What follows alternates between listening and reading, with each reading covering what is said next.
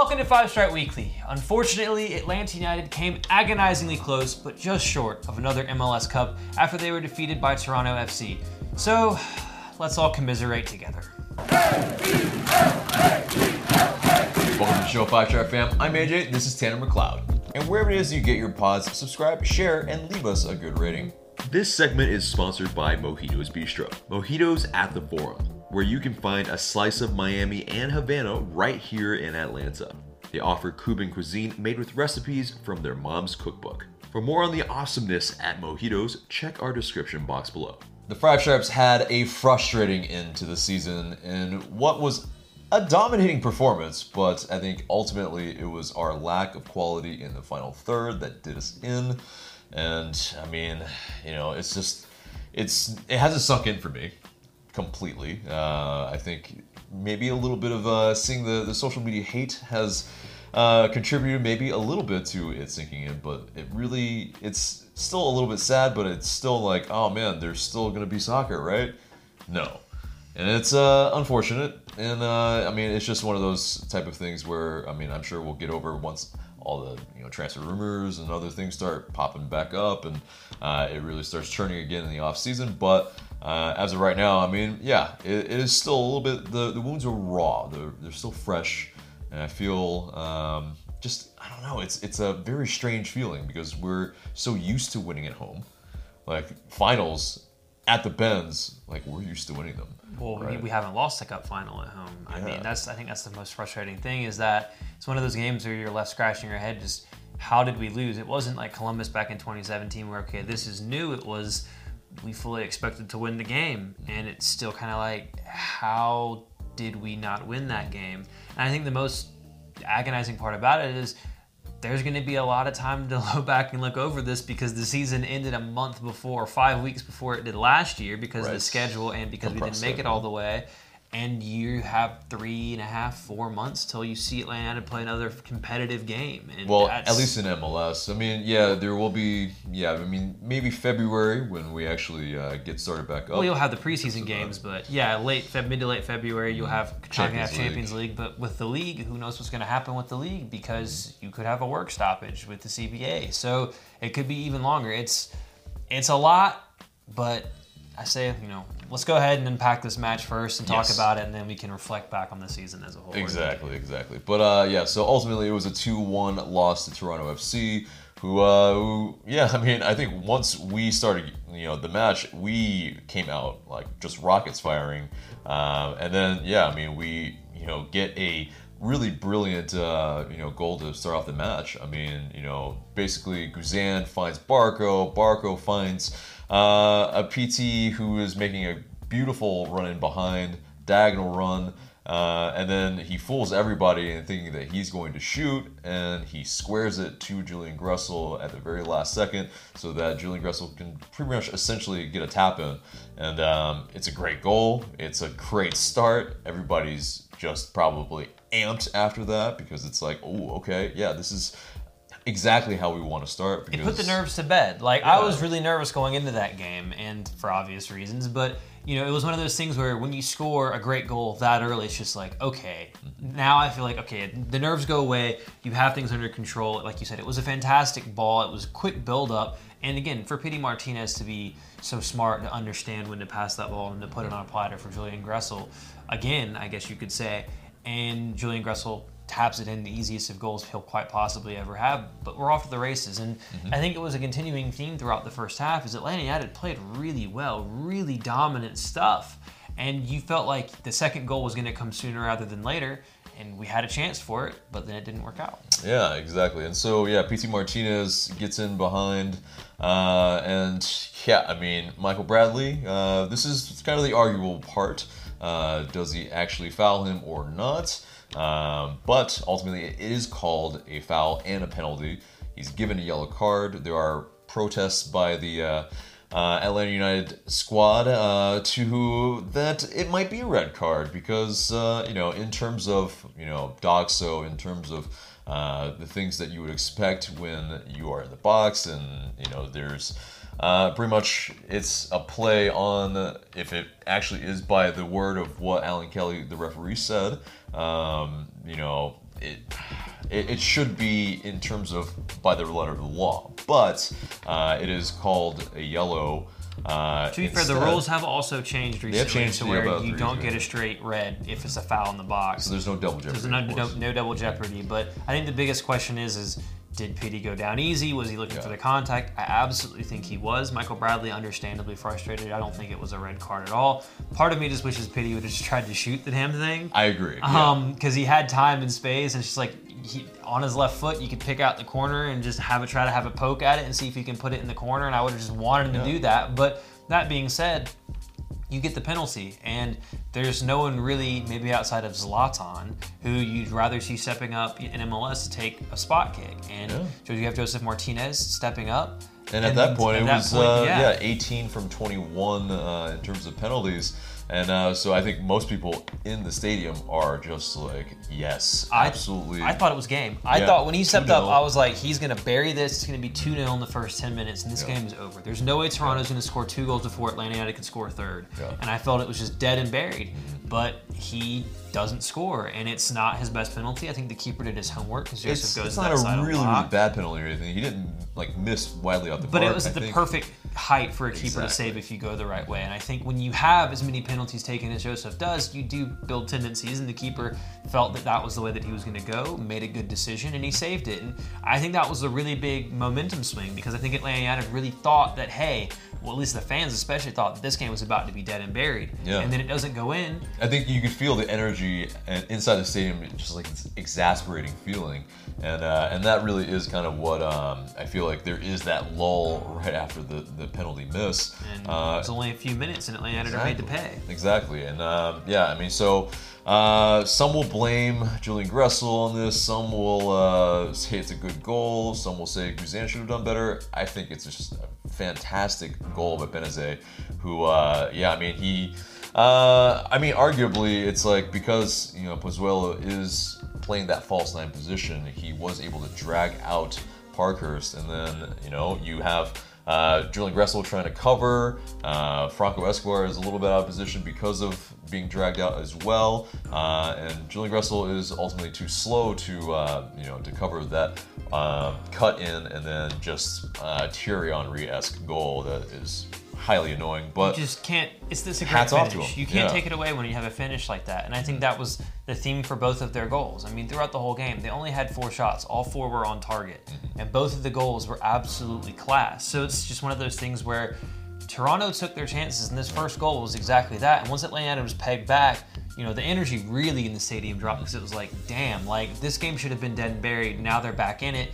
But I think the team responded reasonably well. They played some really good football throughout the rest of the first half. There was a few passing moves where they really strung passes together, and they created some half chances. But I think you could see, and as we learned after the game, that Josef Martinez wasn't at 100%. He tweaked his hamstring in training on Monday, and he wasn't making a lot of the runs he usually makes. He wasn't, taking chances at the back post for a ball coming in, and he's at half step slow. His touch was a little loose. His touch was a lot. I mean, his touch can be loose at times, but it was a lot looser than it usually is. It definitely it seemed unnatural for him throughout the match, where it was just like, what's going on? Because we didn't know, obviously. Yeah, at the time. But something definitely looked off on Josef because it was uncharacteristic of what Josef really produces on a regular basis, what we expect from him.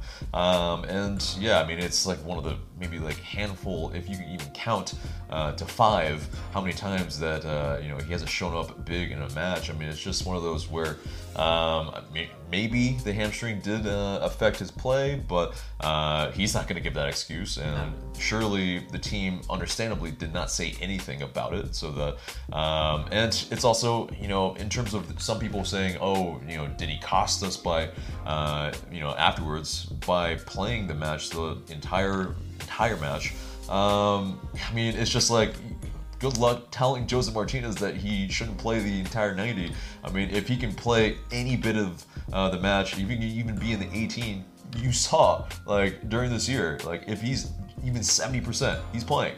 So it's just one of those things where I don't think you can pin it on Joseph Martinez. He's a gamer. Absolutely. He and the thing is, even when he has been hurt before, he has rose to the occasion to play, and he usually plays well. So it's just weird to see him have an off night. Unfortunately, the worst time for him to have one. But it wasn't just him that didn't have their best game. And the thing that does strike me, and we'll definitely touch on it more in terms of the decisions that Frank DeBoer made, knowing that Joseph Martinez isn't fully fit, why do you not have a Brandon Vasquez on the bench? Yeah, it's very bad. He's your only other out-and-out striker on the team, so he also offers you something different. Say when you're chasing a game at the end of the game and you need a goal, he's a big physical presence that you can play with his back to goal. He can get in the air. He's physical. He can jump high. He's good with a header. I think it's like through the 19 shots that we had. I mean, the clear-cut chances that we actually had, I think we're a little fewer and further between, because we had a lot of half chances, I feel like.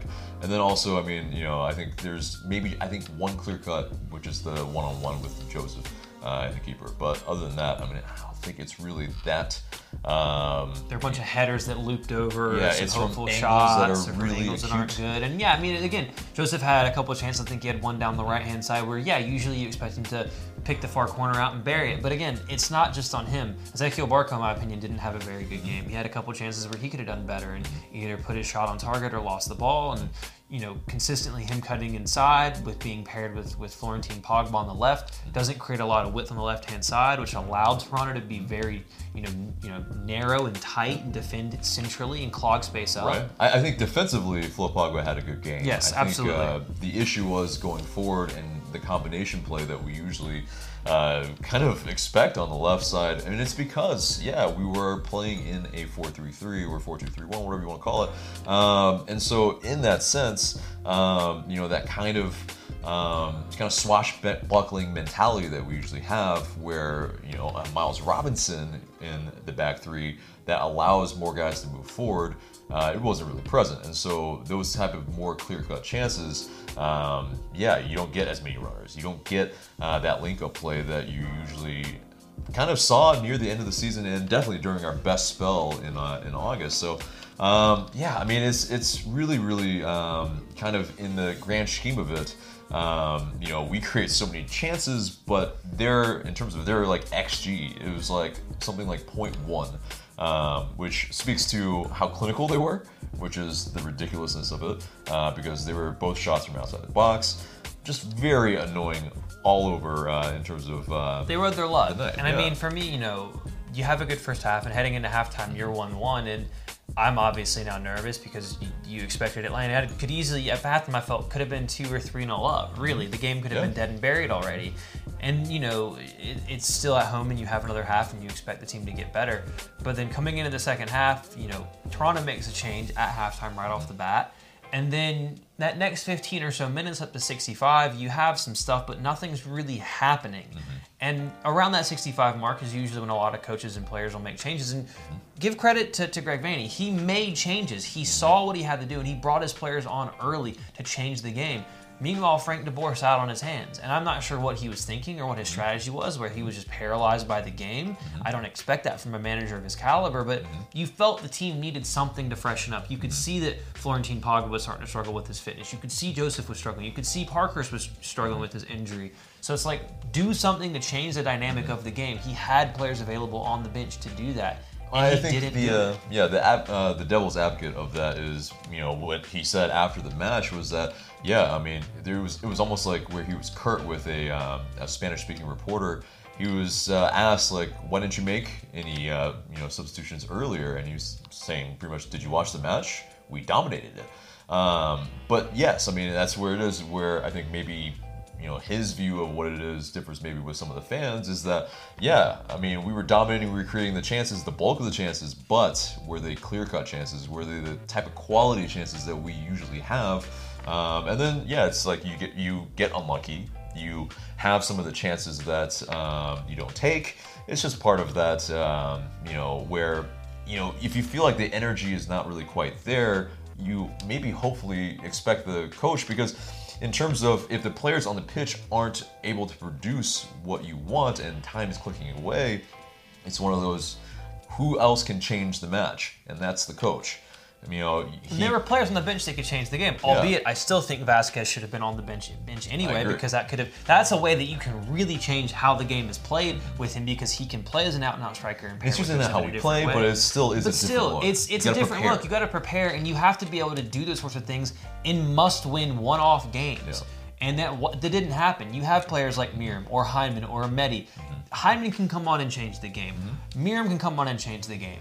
Nothing was done until Atlanta United goes behind from a fantastic goal from Nick De Leon, which I think, in my opinion, and most people's opinions, shouldn't have happened in the first place. But Alan Kelly decided, hey, I'm not going to call foul. Yeah, so let's break this down. And essentially, I mean, it's a foul from Justin Morrow onto Donovan Nagbe. 100% a foul. And because, I mean, the foot is over the ball. It's like just definitely a type of action where, I mean, like Nagbe doesn't go down. How do you miss this call? Alan Kelly is standing right there looking at it. And you have VAR. Yeah. And you have VAR. VAR is supposed to be there to go back and miss those things. That was a clear and obvious error, in my opinion. Yeah. He fully missed a call that directly led to a goal. And it was a foul. And Nagbe's down hurt. Yeah. And because Nagbe is down, when they break, that has very drastic effects on what happens later as they progress towards Atlanta's final third. Right, and so, in and around the box, Nick De Leon, he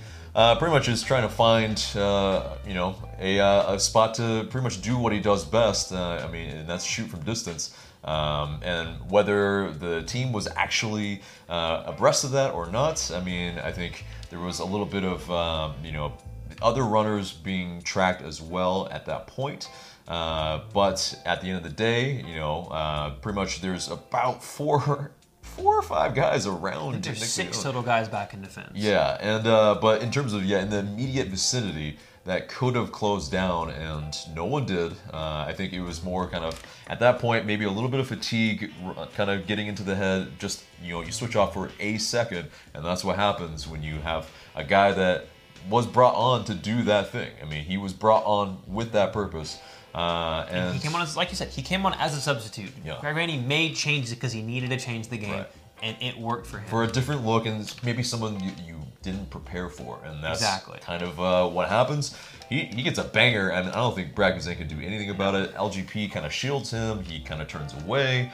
And it's just one of those things where, I mean, against the run of play all night, they scored their 2 goals, and I mean, in the that run-in of that, Nagbe should have gotten that foul called for him. He was down, and he's usually in that spot to maybe close down a player as well. So, it's definitely a very damning thing on VAR. It's annoying as hell for the fans in terms of having to, that essentially, kind of wins the game for them. And well, 100%. I mean, I'm going to be honest, and I might draw a stick for this, but, in his interview that he did on the BS podcast, Michael Parkhurst talked about how Atlanta United doesn't handle adversity well. Yeah.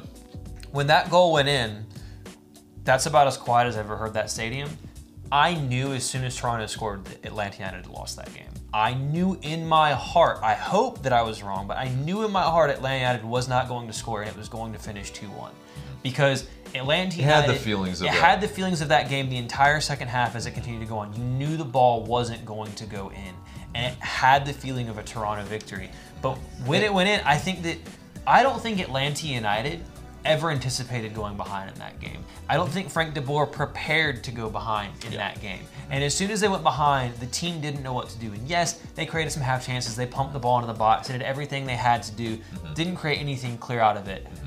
But there was nothing that told me Atlanta United was going to get back into this game, because throughout the season, and honestly throughout our history, Atlanta United, minus that San Jose game, or I guess kind of with the Red Bull game earlier this year at home, the Orlando game, but we don't come back from losing positions and win games very often. And this was an example, again, of going ahead and then falling behind and losing. And it happened at home at the worst time of the season. And honestly, in a way, Frank DeBoer kind of got out-coached, because the tactics were right for Toronto. Did they ride their luck? Yeah, absolutely. You have to. Seattle did the exact same thing.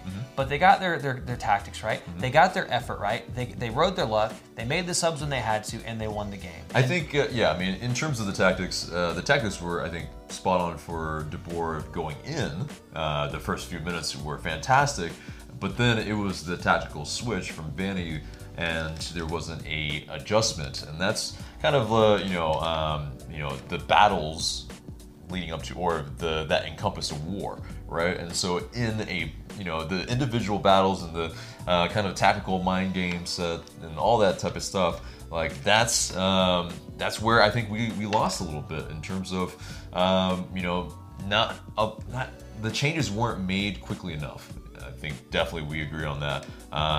Whether I think the majority of people in the mainstream media agree on that or not is a whole different thing. But I feel like, in terms of the game-changing moments, like you look at the timeline of the game and you can feel it. But I think still, I think plaudits still need to go to the fans for being loud the entire match. There's some shell shock, but after the second goal, I feel like still the supporter section and most of the stadium were still cheering the guys on. They knew that the guys needed to pick me up, and I think they were definitely louder than really it has been in a really long time as well. It comes down to a lot of unluckiness. There's a lot of things that just didn't go our way ultimately at the end of the night. But in terms of what we can kind of pull out from this match in terms of the positives, I think Pity Martinez showed out in another big game. He had 4 key passes, 3 dribbles. And I mean, he's assist and a penalty won. Yeah, exactly. I mean, he was kind of running the show a good bit. And I think, you were saying a little bit on Barco. I feel like, he still, created a good bit of chances. It was just a matter of, not the maybe Barco that we've kind of saw in the earlier part of the season.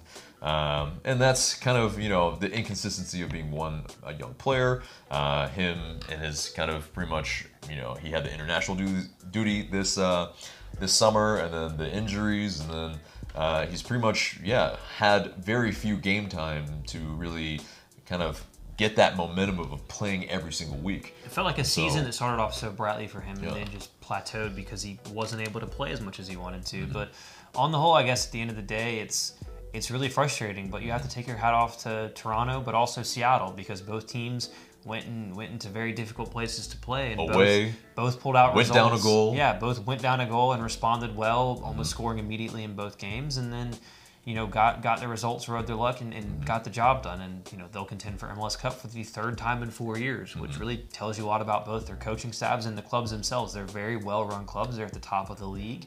And maybe they're not the sexiest clubs you always think of when you think of your LAFC and your Atlanta United, because they're the new shiny thing. But Seattle and Toronto have been around for a while, and they've got talented players, so we'll see. But at the same time... And credit to Toronto FC for, the whole Jovinko thing earlier in their offseason, and then they brought in a Pozuelo, and, they hadn't really played all that well until pretty much August 3rd, and then they're just, going. They haven't lost. Yeah, they haven't lost since then, and they went on just a undefeated streak that is crazy. And they rode that momentum for sure. And they beat NYCFC away and Atlanta United away. They knocked out the top 2 seeds on the road. So, again, credit where credit's due. Exactly. And so in terms of that, even them against Seattle, I think Seattle needs to watch out too, because I think Seattle's gonna smash them.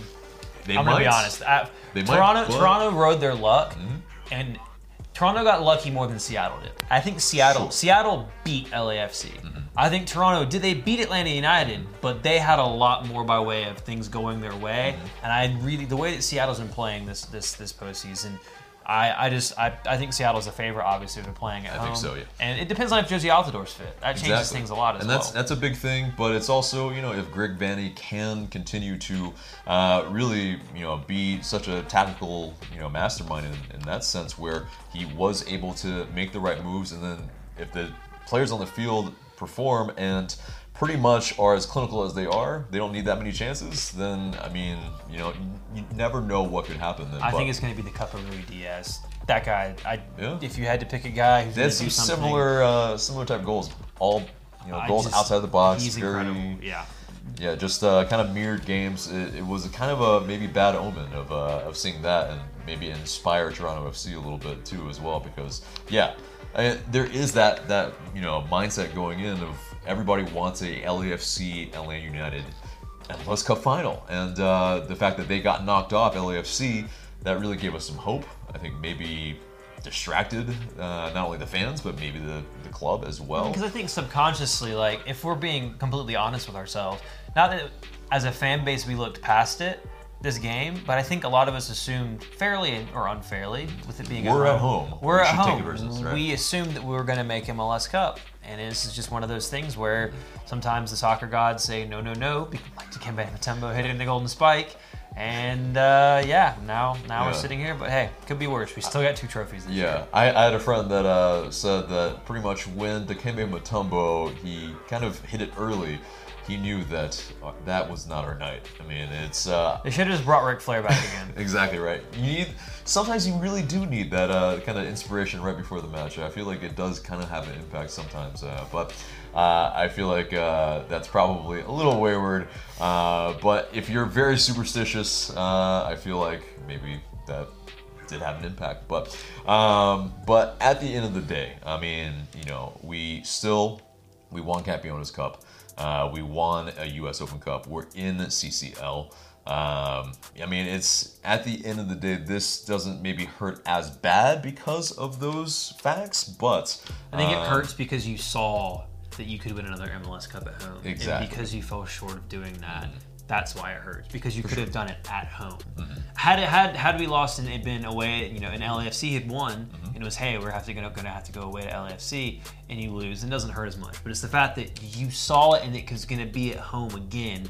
You felt it was right there and you came up just short. And I think that's what hurts the most. I mean, I ask you this: if we got to the final and we did play Seattle and we did lose, would that hurt more than this? Absolutely, it would hurt. And to be perfectly honest with you, had Atlanta United won in a tight game last night, had Atlanta United blown Toronto out of the water, that'd have been something different. But having watched Seattle and how they set up, and their manager, who I rate very highly tactically as well, Rui Diaz took the entire soul of our defense earlier this season, and he's playing out of his mind. And Pozuelo is good, but I think Rui Diaz is a completely different animal. Well, yeah, I mean, Rui Diaz is kind of more of their kind of out-and-out striker. Yeah, but he can play, make, and do the whole thing as well. And so, honestly, if I'd been a betting man, I would have bet on Seattle to win.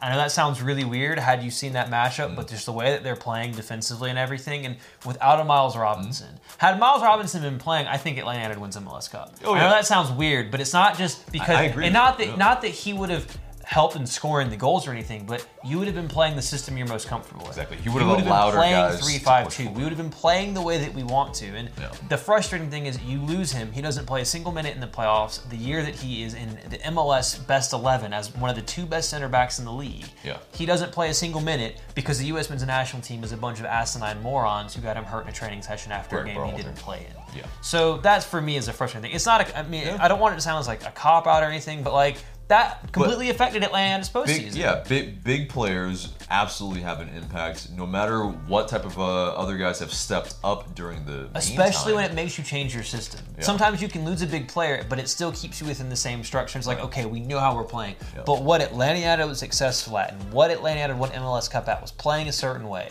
And because you lost Miles Robinson, you were not able to play that way. Right. And it changed everything. Yeah, for sure. But one thing we haven't gotten into is Michael Parker's coming back from the dead.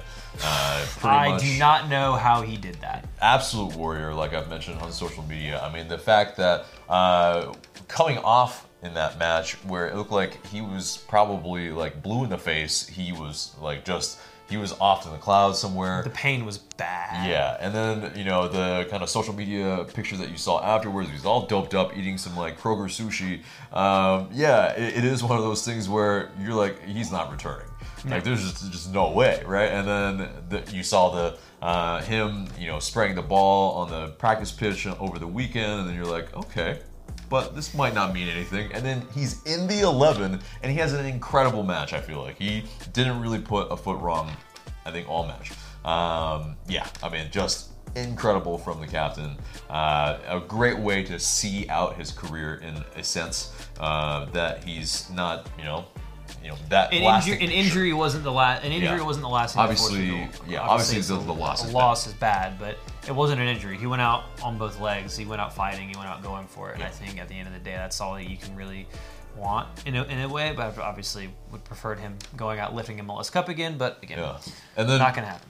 If that was the case at that point, would he have needed some assistance? Because maybe those some of those are heavy. Yeah, the Campeonato is not so much, but the U.S. Open Cup, that thing's hefty. Yeah. So I don't know, but that's meandering a little bit. But either way, it is a very frustrating end to the season. It's unfortunately kind of the last memory for the players that will be returning in that sense, kind of allusion to what we'll be talking about in a second. But I think at the end of the day, there was the successes, especially the kind of really shoddy start that we had. I think a lot of people will say, if you had told them during that period that we would have made the Eastern Conference Finals and have 2 trophies to boot, it really would be a very successful season. Most people would have signed up for that. Exactly. They would be like, okay, great. Because it looked pretty grim. It looked pretty grim during that period. And the fact is that we turned it around. You have Frank de Boer making adjustments throughout the season, listening to the players. A kind of airing out of some dirty laundry during the summer. But I think still, either way, they came together at the end. We had a fighting chance where the effort was, I think, very commendable to the very last minute. You could see how gutted they were on the pitch. You had guys with shirts over their heads, and they looked dejected because they. It's a missed opportunity, but I think secondly, they just gave everything that they possibly could.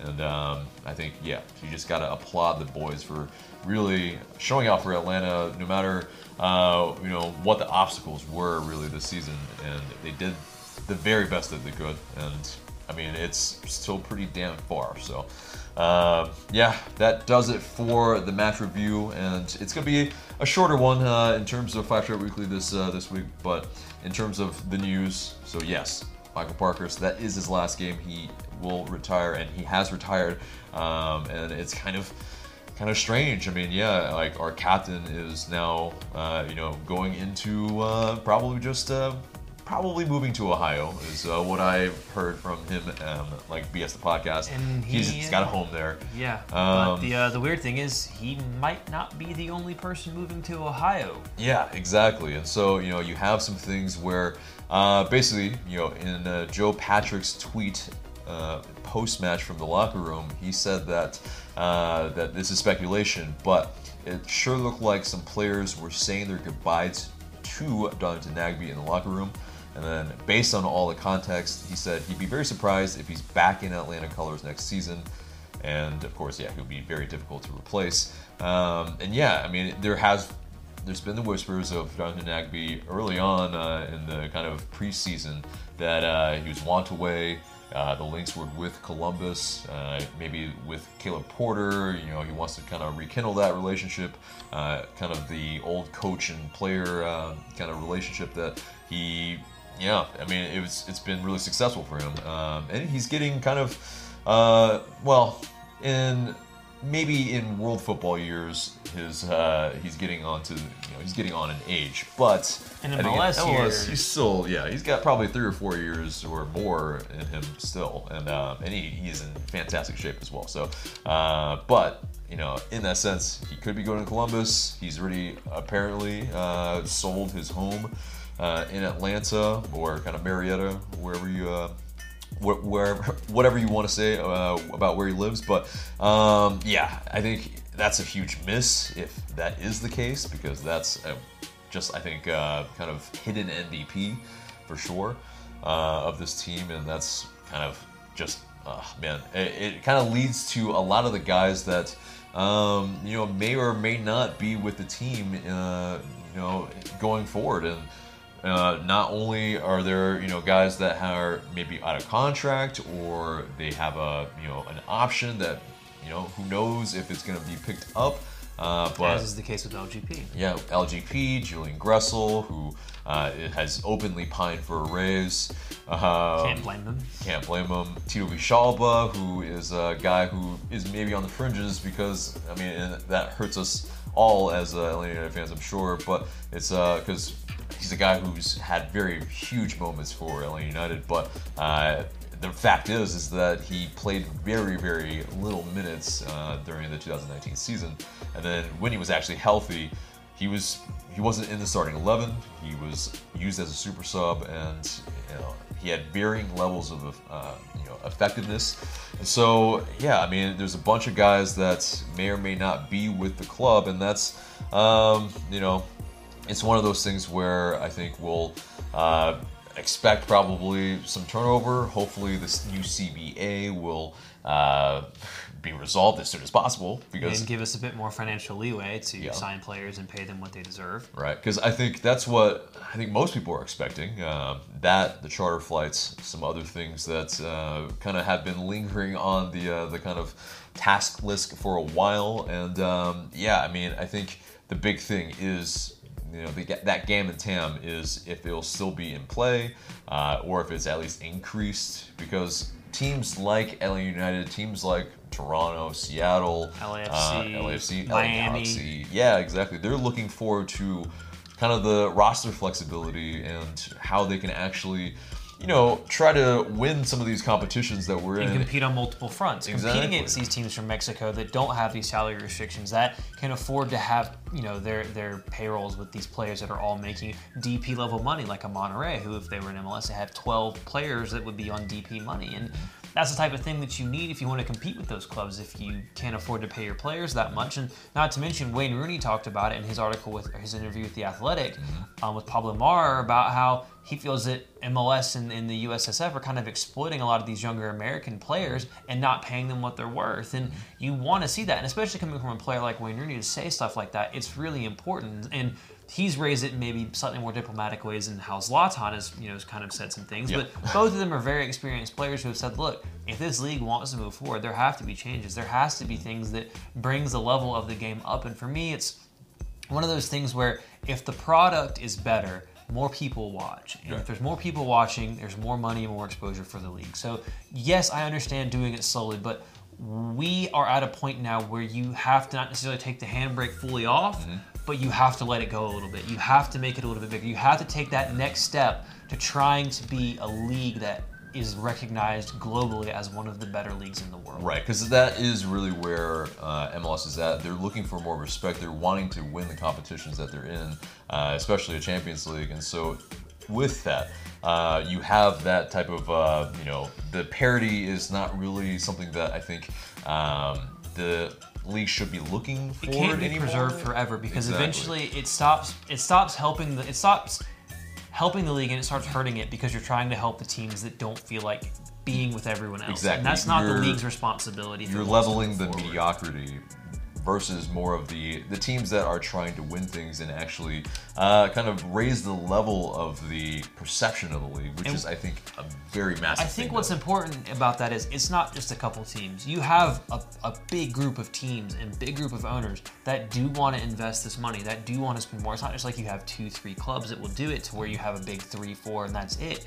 You have 4, 5, 6, 7, 8 teams that all look and see, hey, we can do more in this financially if given the option to do so. But before we get sidetracked on that, that's something for a completely different day. Sure. I think for me to kind of round this whole thing off, what makes everything about the game on Wednesday the most frustrating, and I've said this on Twitter, and I think I said it at my fan cam as well, is that for me, this truly felt like the end of Chapter 1 for Atlanta United. It felt like the end of the beginning. I know they kept titling the season Chapter 3, but I felt that even though it was a new coach, it was all part of that same It's the same beginning core team. It's the same group of core players. group of players, and I think this Captain's year the same. you're going to see a lot of changes, and you're going to start seeing a big roster turnover, and you're going to see a lot of the players that we've grown to love from day one are really going to start moving, and new players will come in that will create an affinity with us and that will be fan favorites, and there's a bright future ahead. But I think that's the sad part, is that it feels like this is the end of that beginning era for Atlanta United, and now they're taking that next step into, they've been in MLS, they're a team that's part of the furniture. Let's see what they do in the future. And it's sad, but also when you look back on it, in the first 3 seasons, you've won an MLS Cup, you've won a US Open Cup, you've won a Campeones Cup, and you've made Champions League the last 2 years. Not to mention you made it to another Eastern Conference final. That's not half bad for your first 3 years in the league.